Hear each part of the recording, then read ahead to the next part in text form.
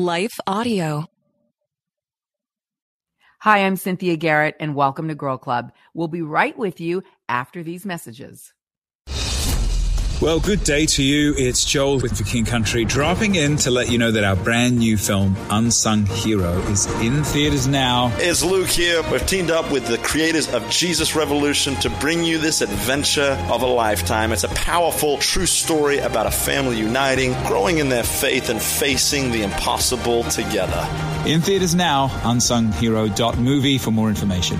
Rated PG. Parental guidance suggested. What impacts you every day?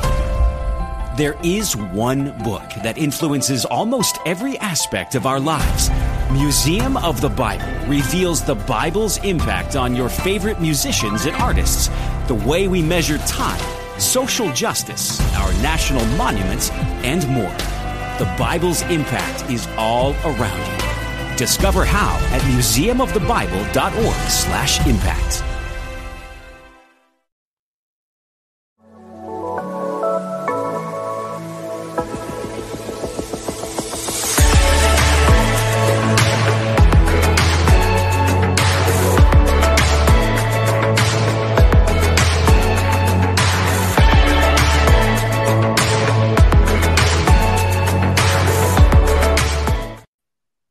Hi, everybody. I am Cynthia Garrett. Welcome to Cynthia Garrett's Girl Club. And, well, you know where you are. This is the place where real girls have real talk about real issues while seeking to walk in and apply real faith.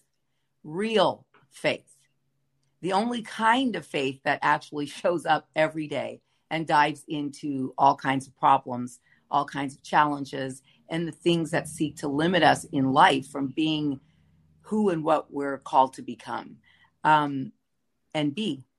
So we're going to dive into a conversation this week that I sort of alluded to last week.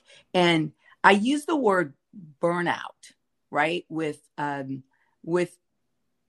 caution, because I want you to understand that there's a lot of words that you could probably apply to feeling burnt out. You know, feeling overwhelmed, feeling exhausted, feeling frustrated, and you just can't go any further with whatever it is that you're doing. I think people experience burnout in careers they once loved. I think people experience burnout, you know, as artists. Artists often will get burnt out on, you know, maybe they have a singing gift and they want to do something different for a season. Maybe they have a gift of painting. People go through burnout, I think, in a lot of ways. A lot of people go through burnout in their marriages or in relationships with people that they otherwise love. You know, I think people experience feeling burnout with life, with politics, with the direction we're headed in the world today, with their faith. A lot of people, I think, experience burnout with their faith. And people definitely experience burnout who are in ministry. Our job is to give and to serve each other. That's not our ministry job. That is all of our job. We are called to make disciples. We are called to love each other. We're called to serve each other. We are servants, you know, though he is good and he loves us and he calls us friend, we're still servants, right?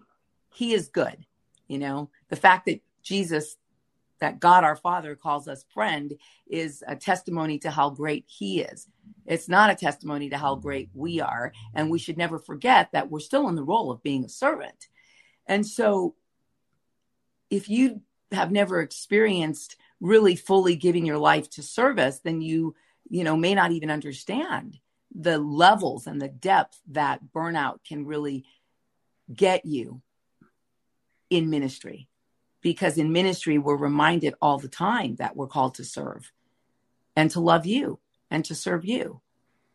So it's an interesting conversation that we're going to be having. And I think that, you know, joining me in studio today is Nova Page and Christina Reynolds. And I think that we have really, you know, a lot of common ground in experiencing some of these things, and we're going to get into them shortly. But I also think we may have different approaches to how to deal with them, or different ways we fight these challenges in life.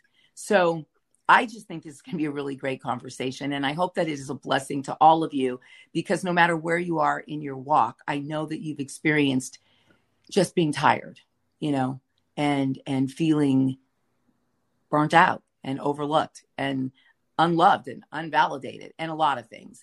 And so Nova sent in a really interesting sort of, I guess, a commentary by a doctor who, and she'll speak a little bit more about this, guys, but I want to go through some of the identifiers of burnout that we have gotten. So some of those identifiers might be that you're having trouble getting started in the day. You're irritable or impatient with friends or family workers. You might have a heightened cynical or critical attitude of anything and everything around you, of everybody around you. You may have a consistent lack of energy, feeling run down. You don't feel motivated. You might have a lack of satisfaction with your life and your achievements. You may not even notice your achievements anymore. You may not even have a vision for your life or know where your life is going. You might be feeling disillusioned about your job or your purpose, and the use of food or drugs or alcohol may be something you're using to feel better about life. You may have unusual sleep habits or an appetite, or you may even have unexplained headaches and backaches and other physical things that you're complaining about. Most of these identifiers are clearly the sign that something is wrong. There's something spiritually wrong. There's something wrong. And when you see these identifiers of anything wrong, you need to check in with them so that you can root them out. One of the things I always tell my son is to be a noticer of himself, of his feelings, of his emotions when he wakes up first thing and throughout the day. Be a noticer of yourself. What are you giving out? What are you feeling? What are you taking in? Those things help you lean on the Lord to get answers and to get strength and to get breakthrough. So Anna, let's get the girls in studio here and let's kind of dive in. Hey, you guys, this is a big one. Hello. Yeah. Good morning. Yes. Good morning. Good morning. Good night. Good evening, all around the world. Yes. Yeah, I think those identifiers are, I think what that does is all of us can look at that and go, I've probably been burnt out at one time or another. I think it also, for the first time I ever saw this list, which, it came from Terry B. Walling in one of his books. And I was like, first of all, it made me cry because I was able to identify and go, oh my goodness, this is what I've been going through. And, I had been on a hamster wheel in some ways for so long. And this kind of this list legitimized what I was feeling. It gave a name to it so I could go, okay, this is what I'm experiencing. And Lord, okay, I need your help. Like, this is hard. This is challenging. But I honestly, for me to look at it, I was like, yep, so much of this list is me. I'm burnt out. Right. So what do I do with it? Right. Right. I know, Christina, what did you feel like when you read that list? The first time I read it was last week when Nova sent it out to our group thread about, we're throwing out ideas about podcast topics. And I kind of felt the same thing. I felt like it just gave language to what I'd been feeling, when I think a lot of what is kind of what is stated with these emotions in like society is mental health, right? Or like, well, you're struggling with depression or anxiety, so I just always thought, man, why am I having these major swirls of depression, which just actually made me feel really ashamed.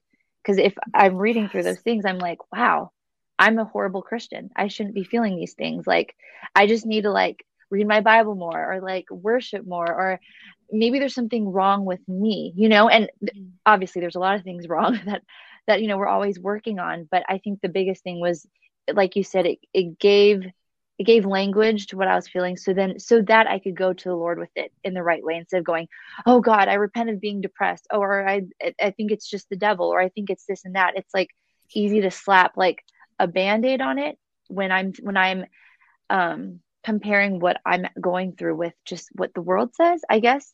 Because I mean, that's like really prevalent right now in like our generation. My depression, my antidepressants, my neurodivergence, my this, my that, you know what I mean? Like there's a lot of like labels for that, but this just straight up just gave something that wasn't an identity. Does that make sense? It really was more of an identifier rather than an identity. That is such a mic drop. What you just said, because I feel like it's an identifier. It's not your identity. Yeah. Right. Yeah. The identifiers of burnout. That's the list. It's like, this is what it is. Right. And it's not who I am, but I'm watching this happen in my own life.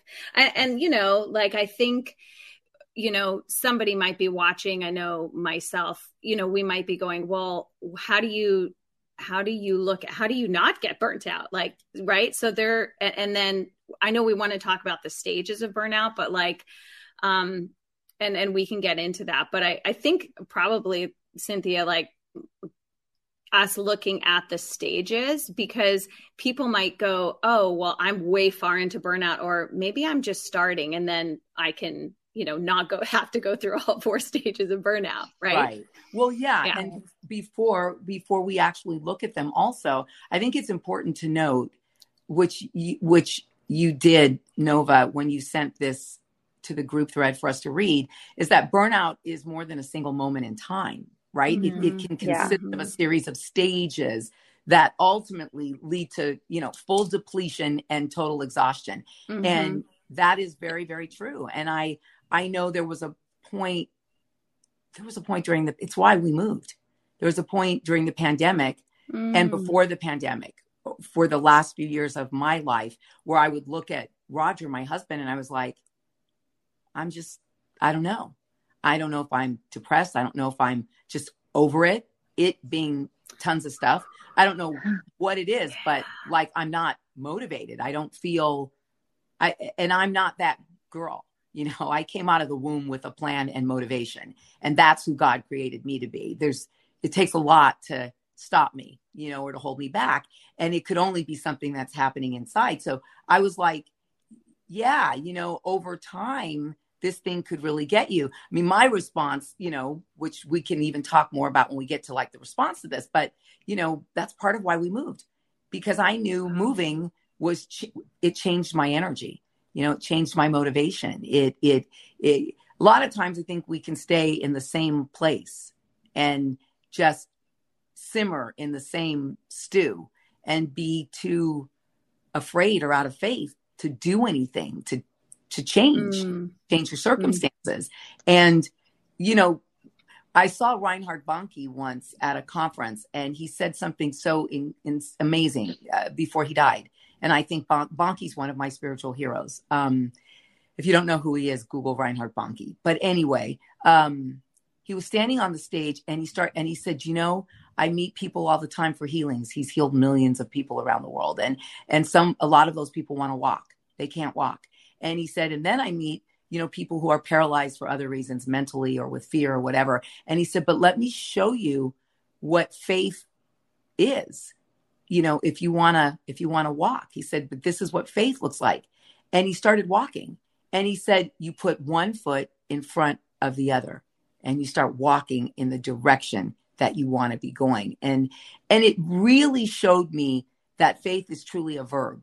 It's truly an action. It's not a passive. Faith is not a passive thing. Feeling. Right. It's not a passive feeling. You sit and think that you have, faith without works is dead, the Bible says. And not that your works get you saved, or not that your works will increase your faith. It's just that your faith without the works of faith, the works that come from faith, is a dead, dormant, kind of useless thing. And so anyway, just, a little bit of a detour. Nova, I think these 4 stages of burnout are super important. Do you want to read through them? Sure. Let's do it. Okay. So these 4 stages of burnout, are from Dr. Archibald Hart. And so he talks about stage 1, and it's physical exhaustion over a period of time, yet does not slow down or cut back. So problems resting and sleeping. So feeling like you're physically exhausted, but you're not listening to your body, and you just keep going, and then you really can't rest and you can't sleep. So that's really stage 1. And I mean, anybody want to say I've been there? I think we've all done that.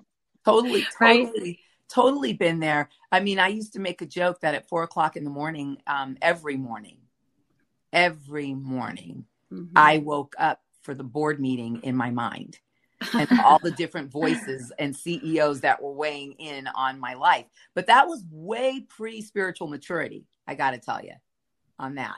Now, if I have problems resting and sleeping, it's usually because of, my worry about my husband's health. And even that I can't deal with alone without the Lord, but yeah.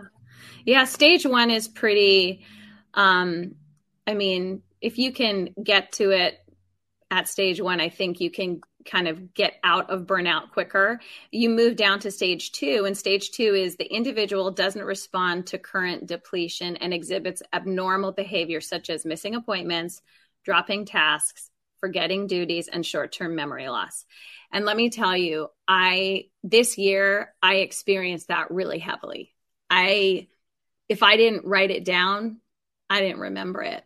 And it was a little bit scary, actually, this stage 2, because just that short-term memory loss, I was like, uh-oh, like what's actually going on with me? And it really caused me to stop and look and think. And it did scare me, to be completely honest with you. I was like, am I getting dementia? Like, Yeah. But the exhaustion was really real. And and honestly, you guys, it was more of my, the Olympics in my mind that made me exhausted. The burnout, Totally. the Olympics that happened in my mind. So that was stage 2 for me. I don't know if you guys can relate. Yes, I have, for sure. Yeah. The memory loss thing is really, I'm halfway chuckling because I've always had to write everything down, but I really have to write everything down now. And I'm laughing because my first thought was, oh, I have Anna for that. I have Anna for that. Anna, who's not on camera, who's behind the scenes here at Girl Club, you guys. And she gave you stars. She's definitely the glue. I realize she's actually the glue in my own brain, which is really funny, but it's true. But I think that there is something that works against us here in stage 2. And I've noticed it for myself because everything is digital and in a phone or a computer. And because we don't carry around our old fashioned leather agenda where we wrote it all down anymore, I think that's really contributing to this memory loss thing and forgetting duties and dropping tasks. Because as we get older, writing those things down is like it's like a great thing. But as we get older and more reliant on the digital reminders that we put around our lives now, I worry about the next generation, Nova and Christina, because they're so dependent on this digital phone, the thing, and writing it all down, that I'm worried for them because, for example, who gets in the car and will put the GPS on for places you've gone to 1,000 times? 1,000 times. I'm like, I literally will GPS. I was saying this to Roger the other day. Why are you GPSing our way home? We drive there every day, but it's like, it's autopilot. You get in, you put the navigation on your phone so Siri can tell you how to get there. Well, you guys, it's very real. This is taking away us using our mind and exercising our brain and flexing those intelligence muscles. That I signed up for a class. I'm taking a class every Wednesday morning from 9 to 12 because I realize I need to keep my brain sharp and focus on something. Takes your mind off of all of the noise and the clutter. It's a sculpting class, but it's like for 4 hours, I literally, I was there in a studio learning a craft. And I didn't think about anything else. And I just thought about the learning. And you can't use a computer to teach you or get on. It's about you and your brain and your hands and God showing you and how the way a baby develops and learns. And man, that's a scary stage, Nova, because if you don't respond to it and understand what may be causing it in your life, you're going down a bunny trail that is not godly. It's not godly. Yeah. And I think that's the key word, Cynthia, is not responding to the depletion. So, I mean, honestly, you responded to what you saw as depletion, even just like, oh my goodness. And that was your way of doing it, right? Your action oriented you. But I think this stage 2, the person just going, they don't in burnout. I don't even think you can respond to it. So you keep moving down the trail to the 3rd stage, which is ongoing and unaddressed depletion. So, you don't address it in stage 2, stage 3. It's just going on, and it's a little bit out of control. And so now it's, that abnormal behavior now are met with clear physical symptoms such as weight gain or loss, hair loss, rashes, and abnormal pain. And I will say my body did manifest this way. I had gotten a complete rash.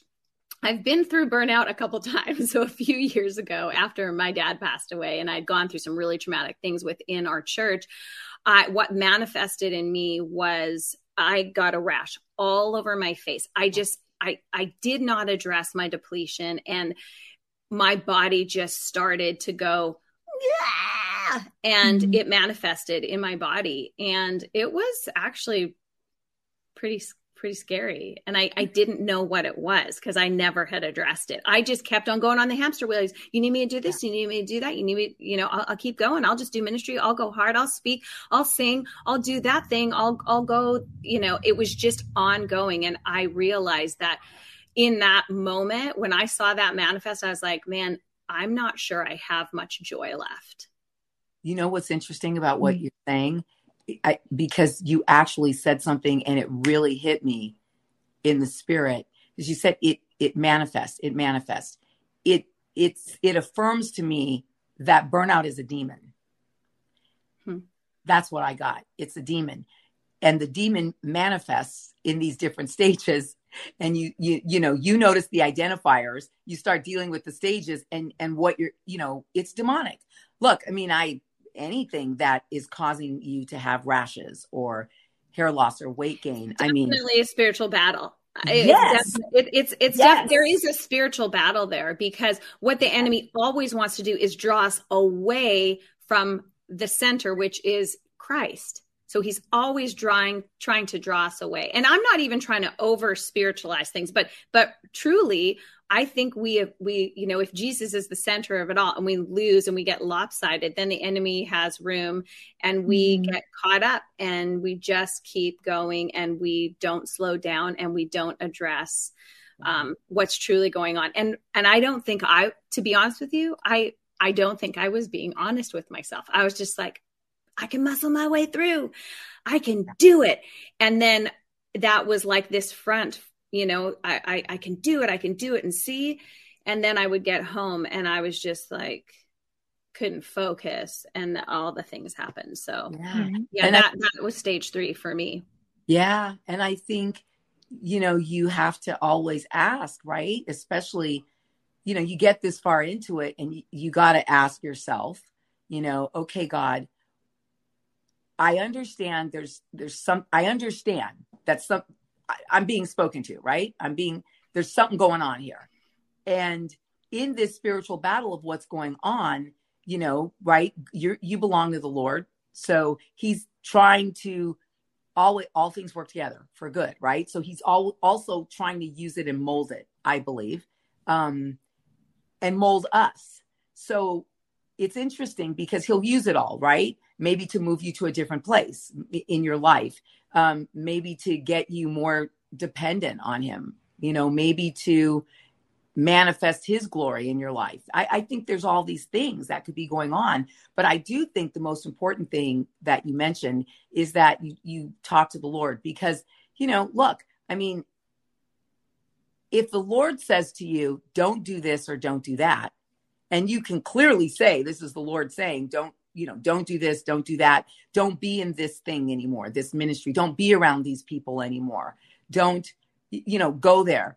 Because I know in my life, I've been able to recognize toxic situations and toxic people. And when I recognize toxicity in a situation, in a ministry, around people, I don't try to do better to fix it, to make them think I'm cool. I do deuces, right? Like, peace out. And I think there's as you're realizing, like, whoa, this toxicity, this thing is manifesting in all of these ways because you're being a good girl, trying to do the right thing. I think it's really important to know that it is okay to say, this is toxic, peace out. And I don't understand why, but it happens a lot in ministry. For some reason, I see it.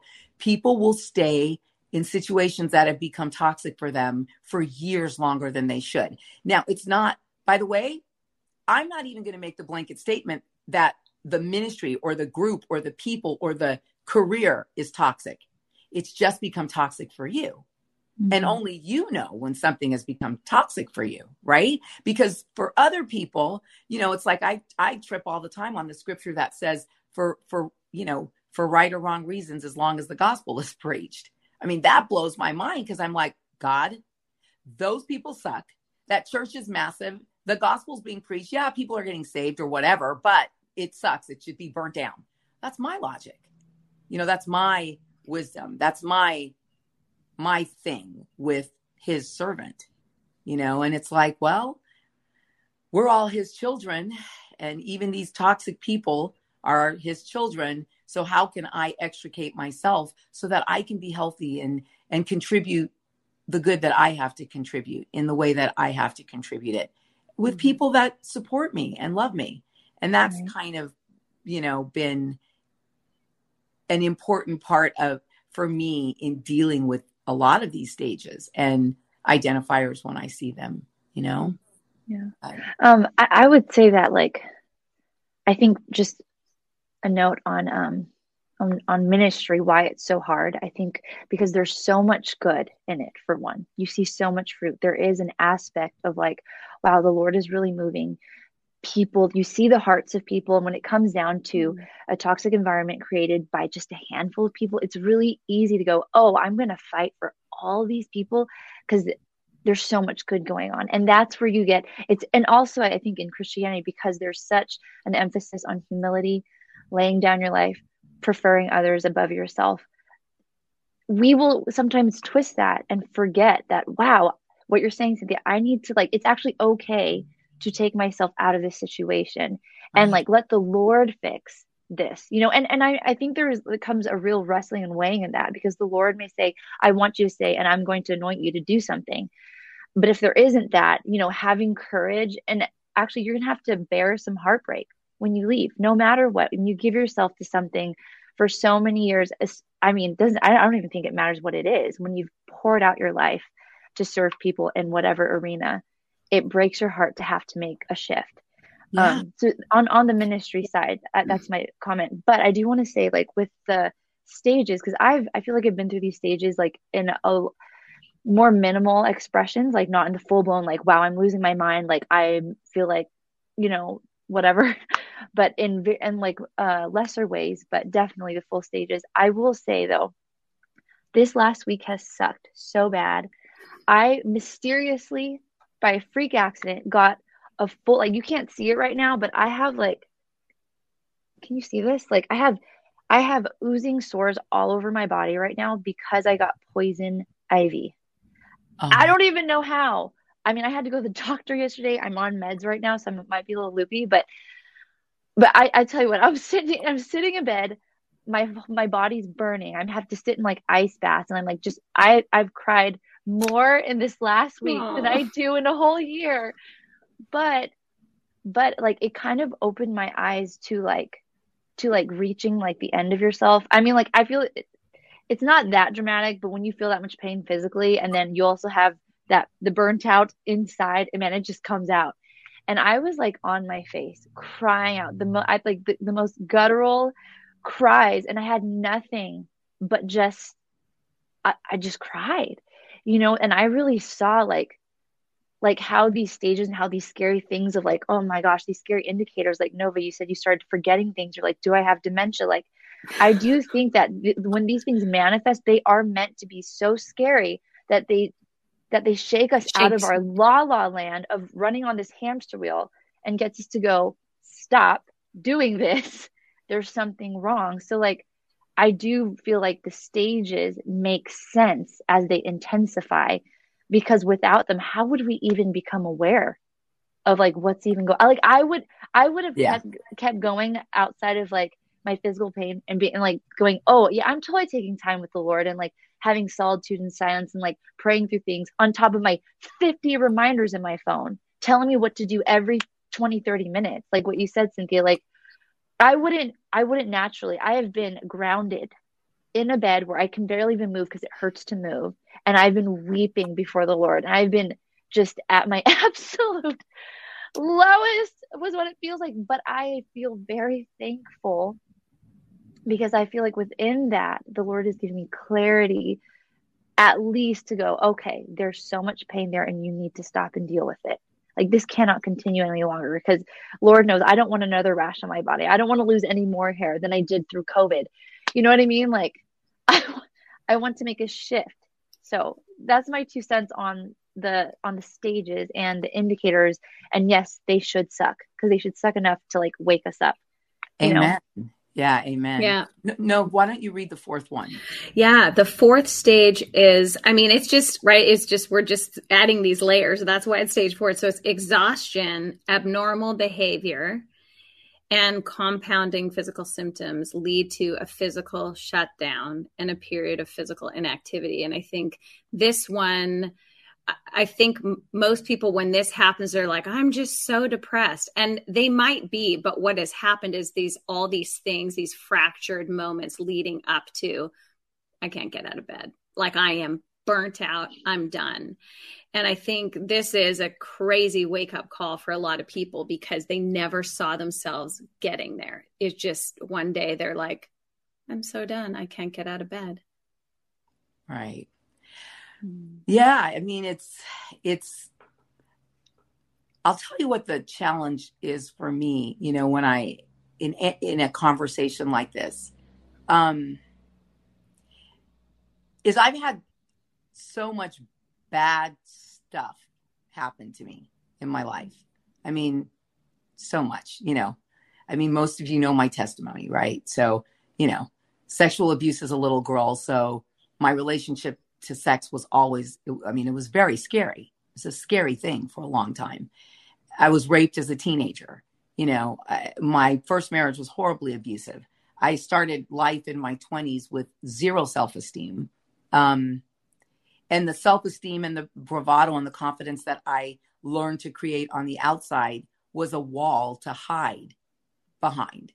And then, since I realized sex was something that most men would lie, cheat, beg, borrow, and steal for, I learned to use sex as a weapon, really, it was because that felt empowering. And I think that's the world that we live in today. That's what the whole feminist movement has evolved into. It's like with women and men thinking that, sex is their toy and for their own pleasure and to use as they want. And it's become attached to a bit of a God complex.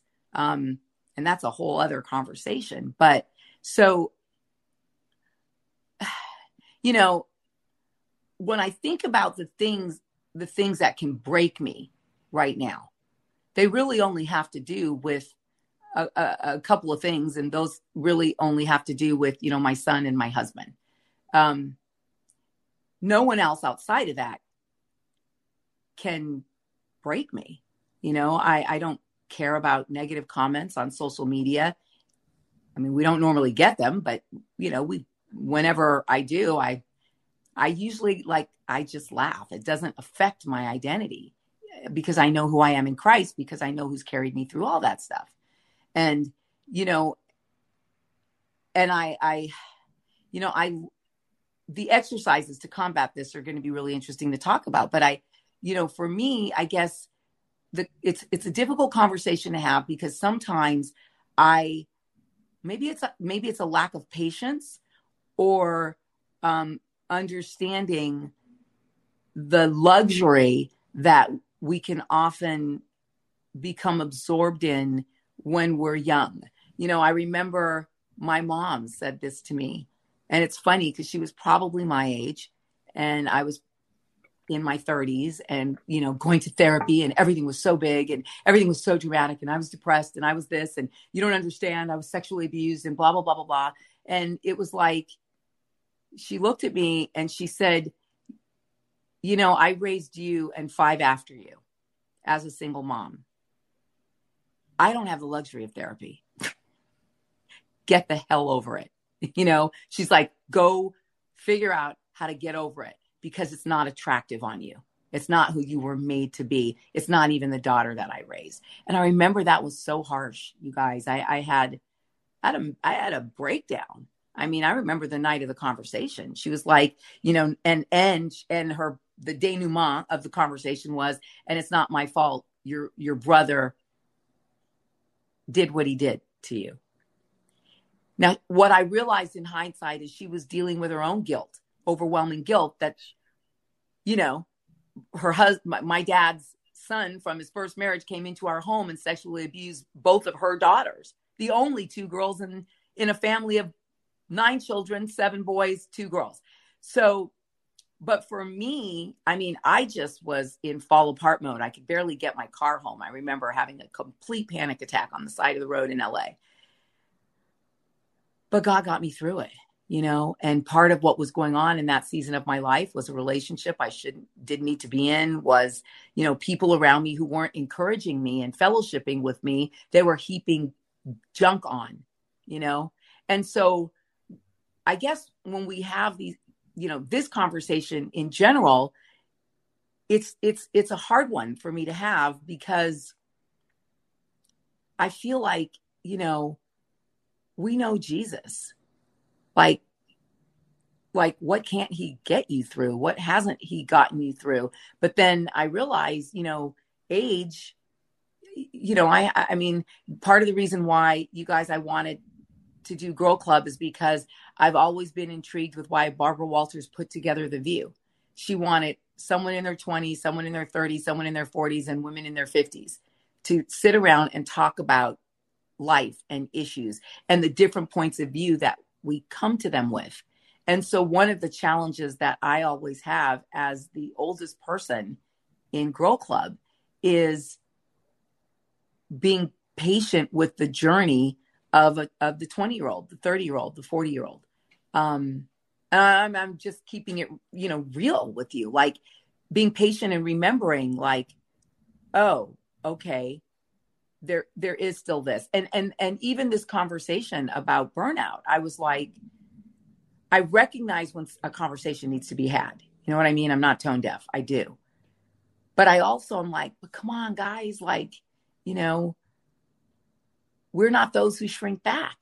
In due time, we will reap if we don't grow weary in doing good.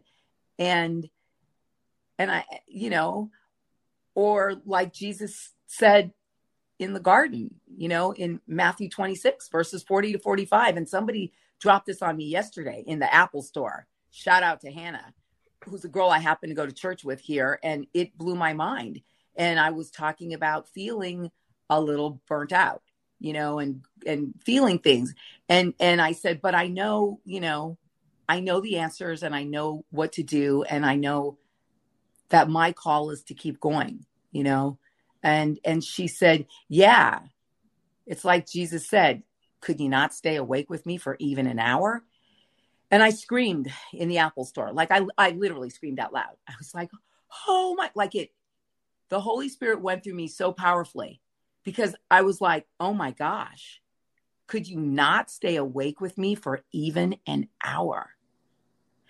And I got in the car and I was crying, and I read Matthew 26:40-45, which says, he awakened Peter and said to him. Now you have to understand, before this happens, I mean, he's blessed them. He's in the garden with them.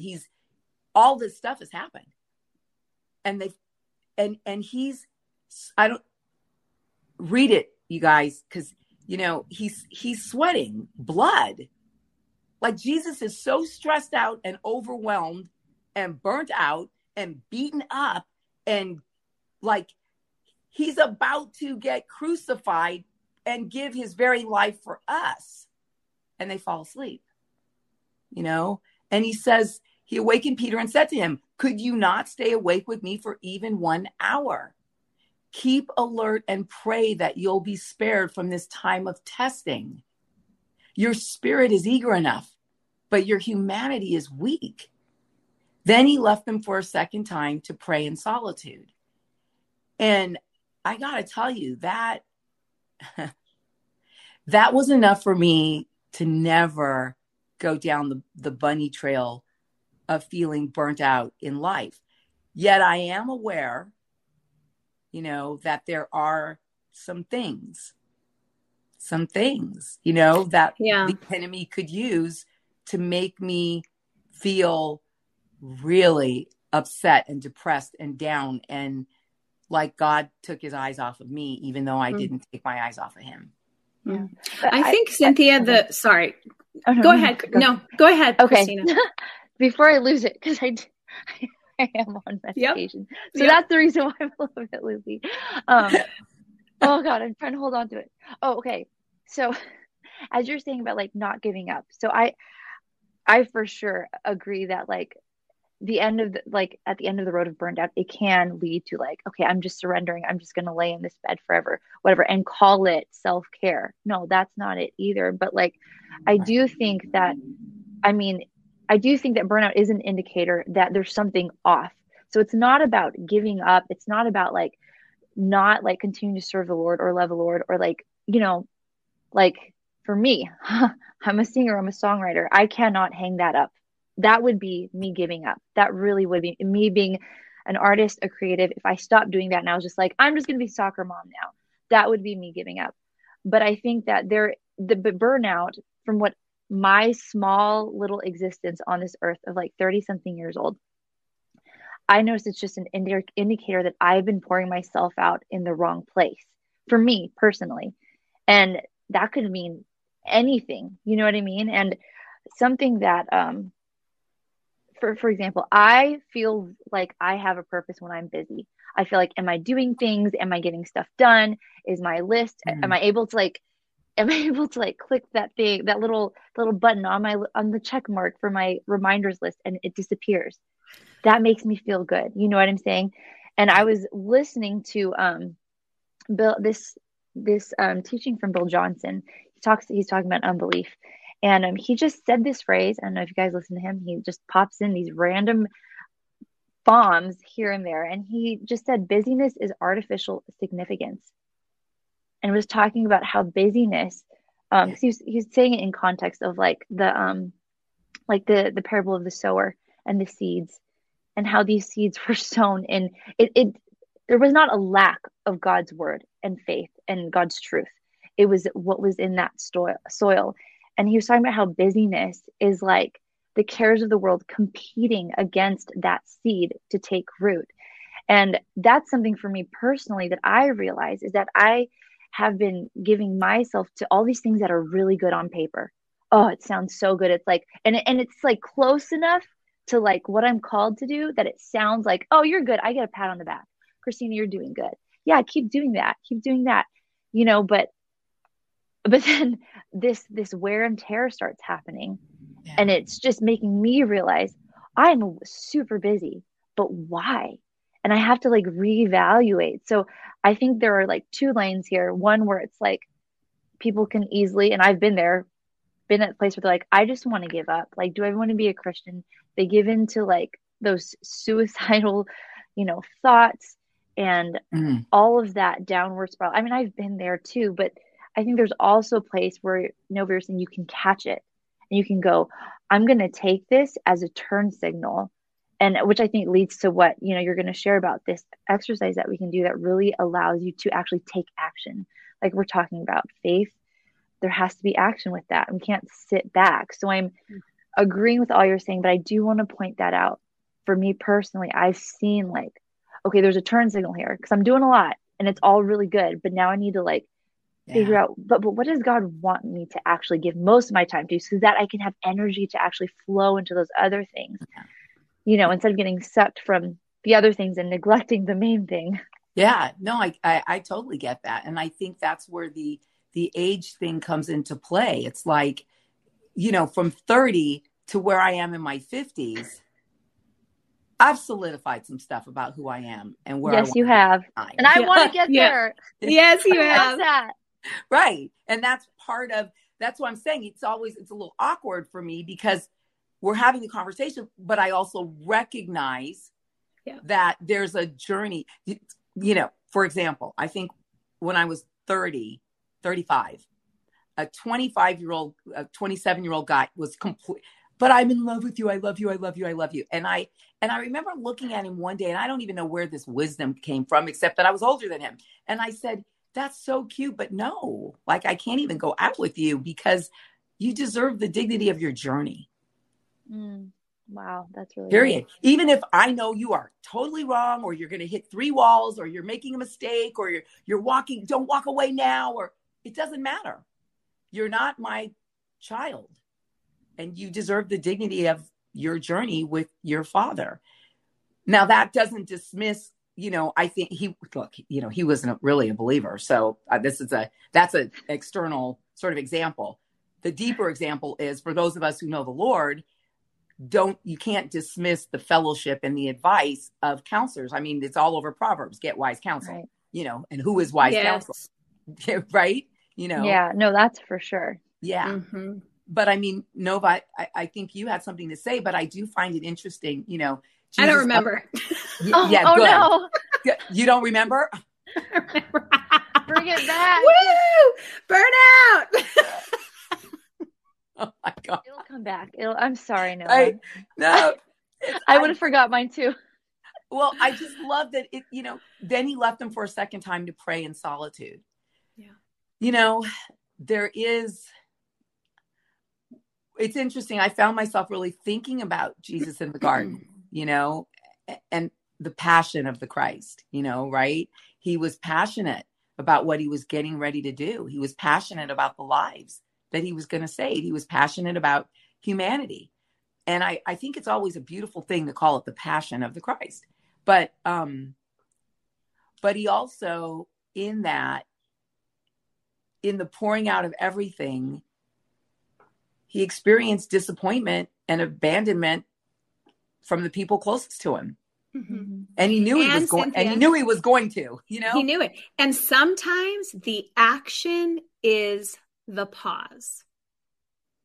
Sometimes the action is the solitude, because that is what Jesus did with his action. He went and he had solitude. So for us, because you're action oriented, right? And I know so many, we're action oriented. That action is actually the pause and the solitude and the silence. Yeah. Well, especially when we're so active doing everything else, Yeah. It actually takes a lot of power to do that. I mean, strength to do that, to pause. It does. It does take that. Yeah, it does. It takes a lot. Well, it does, because look, I mean, the reality is, like, even when you're doing something and you really believe the Lord is telling you to do it, people are, there's the reality, right, that maybe people are disappointed. But I think, at the end of the day, you have to answer to God. You don't answer to people. You don't answer to me. I don't answer to you. We don't answer to people. You have to answer to God. And that's that, and I think that's beautifully illustrated by Jesus leaving them for a second time to pray in solitude. And I think it's interesting to note it was a second time. That means that, he'd experienced this from them before. You know, I mean, look, at the end of the day, he wasn't reaching millions of people. You know, he wasn't. I mean, on the day of Pentecost, there were 120 people, yet Jesus still gave his all for 120 billion of people yet to come, 120 million then who didn't know him. And so I think if the action is the pause, I just think it's very important to make the most of the pause, because what I have found when I've needed, you know, to like go and be in solitude, go and pray alone, which we all need to do all the time. We have to. It's where you get filled up so that you can overflow, you know? And I remember when I started being invited to minister in different churches, and I used to prepare so much and have my notes and and now my preparation is more time alone with the Lord in the secret place so that he can just give me revelation, fill my heart up. And then when I go on the pulpit, I preach out of the overflow of my heart. Because my husband said to me, look, studying and taking notes and time with the Lord, that should all be a part of your life. But if you can't preach out of the overflow of your heart when the moment comes, that means you're not filling up in the other moments. You're not taking advantage of those moments where you're not on camera or you're not on a pulpit and you're filling up with him alone. It's just about you and your Father. And that really hit me, because it makes me really understand that if the time of pause goes by unfruitfully and you just distract yourself with other things. I don't think it's just pausing. I think you're right. Your point is you're pausing to be with. Right. You're pausing to be with. It's not a waste. Right. It's like the pause is to be with. If we just pause and go, sweet, I'm just going to drink a glass of wine and go to bed, that's not a pause, right? That's quitting. That's like furthering. Right? It's what you're saying, Cynthia, being super intentional with the pause and having that solitude and silence with Jesus and not apart from him. Well, let's go through. Yeah. Or we can talk about them in the next session. You could say the real practical things, the exercise, if you just want to share the real practical exercise of what people can do. Yeah. What helps with burnout. Yeah. That comes from Terry Walling. This is an exercise that he recommended. And this is just like one way. This is just an action for people Well, it's interesting though, because the way he sets it up is he says, you know, what helps with burnout is solitude and silence. Spending time in reflection exercises. That reflection then is in the word, which I'll let you read through it, Nova, practically. Yeah. But that's why I thought that scripture from Matthew was so important, because it's what our Lord did, you know, and he didn't give in to burnout. He left everyone and went to pray. Now the disciples were burnt out. I mean, literally, they physically went to sleep, and it's like, dudes, what are you burnt out about? You're not about to be hung on a cross with your eyeballs dripping down out of your toes. Like, for a bunch of people who are going to get too tired to do the work of the kingdom. Like, and they're going to be hypocrites. And it's like, what? But this exercise is powerful, because what he says isn't just what some man says. It's what Jesus did. That's so awesome, Cynthia. Yeah. It's like, it's so beautiful. Well, here's simply the exercise, and we'll just share this really quickly, and then people can execute it on their own after they get offline. But the exercise is simply, you take 5 to 10 minutes of silence, and then you read Luke 15 verses 3-7, and you read it over several times. And then you just return to more silence for about 5 to 10 minutes and just reflect on the scripture. And then you ask yourself these 2 questions. The first one is, what does your story say about how God feels about you? And then the second question you ask yourself is, if you could improve your relationship with Christ in one way, what would it look like? And so that's just an exercise to get you, moving in the right direction, right? And moving out in faith and addressing, your burnout. So, yeah. I want to ask you both that question. what does your story say about how God feels about you? I can tell you that God just revealed this to me. He said, I can trust you. Mm. That's what he said. Mm. That's And that meant a lot coming from the Lord. I can trust you, baby girl. Yeah. When I have felt like I am not trustworthy. And he says, have you read your story? Have you seen how I've woven your story? I trust you. And be faithful. Remain steadfast. Stay with me. Remain in me, because apart from me, you cannot do this. Right. I'm trusting you to stay with. That's what he says to me. That's beautiful, Nov. That is so beautiful. Christina? Oh, I feel like something that he's been saying to me over these last, couple weeks is that he's not giving up on me. He's not done with me. And I think because that's been like the biggest. I realize, Cynthia, you're saying when I was 35 and I feel like my life is over. I mean, I don't know. It's not, but I'm going to be super transparent. I think with everything that's been swirling in my heart and just the added layer of the physical like suffering, there was like a point where I was crying. I was like, I would like to just go home now. Like, I don't even know why. Like, I think the biggest thing that I have struggled with is like feeling like there's no place for me in that. Like, what is my purpose? And the Lord just kept saying, like, I'm not done with you yet. Like you have so much ahead of you, which is, I don't know. It's, yeah, that's just it.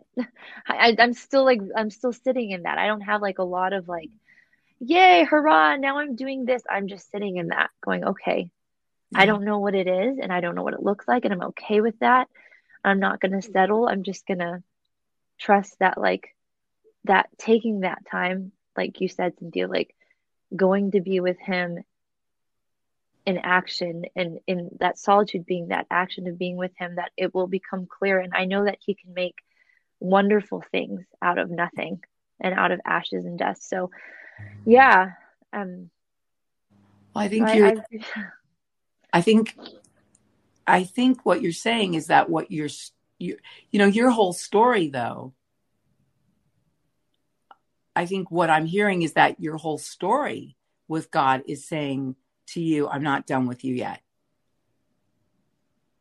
I guess for me, I see other things also, but if that's, is that what he's saying to you now? Oh no, sorry. I feel like that's what he's saying to me right now. Yes. What he's saying to me for my whole story, I feel like I'm still warring against that because I have so much like unbelief, which is why actually just this teaching that I was listening to by Bill Johnson was just so enlightening about it's exposing what I've been feeding myself with, of like what value is, what purpose is, what impact, what influence is, what greatness is. Like it shows clearly that I have been like there are different beliefs warring against each other in my own heart and mind. And it's like different beliefs fighting for like what God says and what he believes to be true, So I'm just kind of at that place where I'm just coming to a realization that, oh my gosh, like I have these things warring in me and it's not him. It's like it's me, So overarching, I want to believe that like, I'm his friend and he can trust me and we're going to do great things together. But at this point, I'm still having to go, okay, I need to like get all this unbelief out because I'm really warring against even agreeing with that, Yeah. And I think you make an important point, look, it's the prayer that the man prayed. Lord, I believe, only help my unbelief. Unbelief can't live in the same place with faith, they're opposites. Yeah. I mean, we know this scriptural. What fellowship do light and darkness have with each other? Light illuminates, light clarifies, light allows you to see. Light allows you to see what's going on. It allows you to read the book. It allows you to understand. darkness hides everything. Darkness makes things go away. Darkness is a shield against being seen. Darkness, you can't read the book. You can't read the word in the dark. You can't read anything in the dark. You can't see anything in the dark. It doesn't even matter what you are in the dark, because nobody will see and you won't see anybody else. And so I think what you're fighting against sometimes, Christina, is not believing that your story has said very simply, you are my daughter. I chose you and plucked you out of obscurity and put you in my house, where you discovered I had given you incredible talents and gifts, and you're special. And you're not like the others. It's exactly what Lenny said about your musical gift that day in Miami years ago, listening to your first album. And from that moment, you know, the world has tried to tell you, you're not special. You're not like these singers over here who express worship in this way. You're not enough. And that is what the world tries to tell all of us. But he's certainly done it with you and Nova, you know. And in response, you know, to where that has you, number one, I'm glad God is telling you that he's not done with you yet. I'm not even sure that you actually believe that. I'm getting there. You know, because I know I can see the struggle, you know, but I also believe that he's going to get you there because he's faithful, period. Right. He's faithful to complete the work that he begins in us.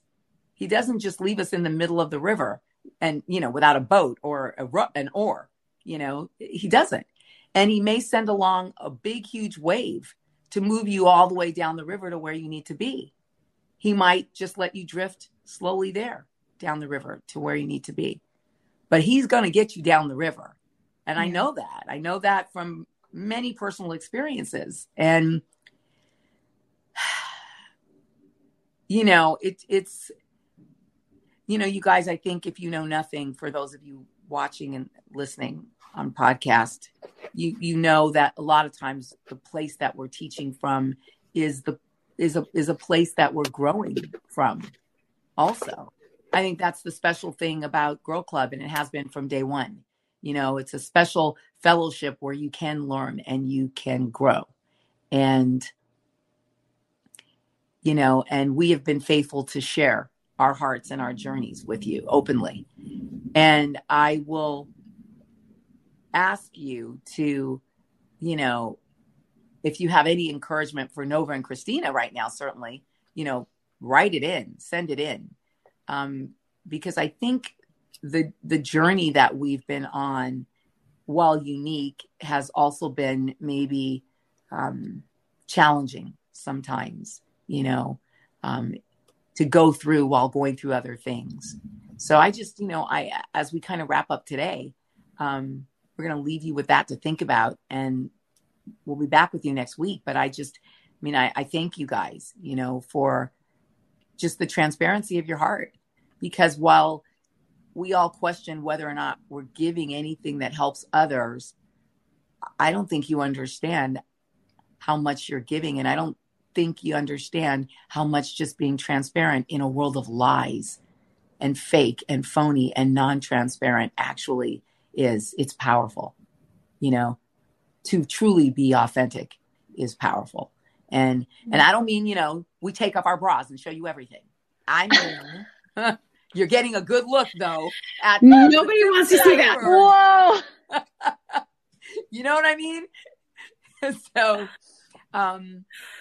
we're going to wrap it up here for this week on Girl Club, and we'll see you guys next week. I love you both very, very much. And I'm on your side. And all of you listening, we're on your side, you know? So thanks, Life Audio, for having us, hosting us on platform. I hope you're listening wherever you are, on Spotify, Apple, iTunes, or join us at Cynthia Garrett Ministries YouTube channel, where you can be live and interact. any of the comments that came in this week. We're going to try to deal with them next week because I know you had a lot to say. So I'm Cynthia Garrett, and we'll see you next time. Bye.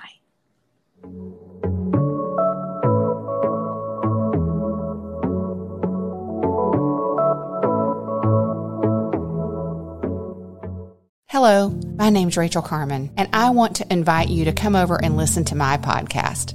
It's called Real Refreshment.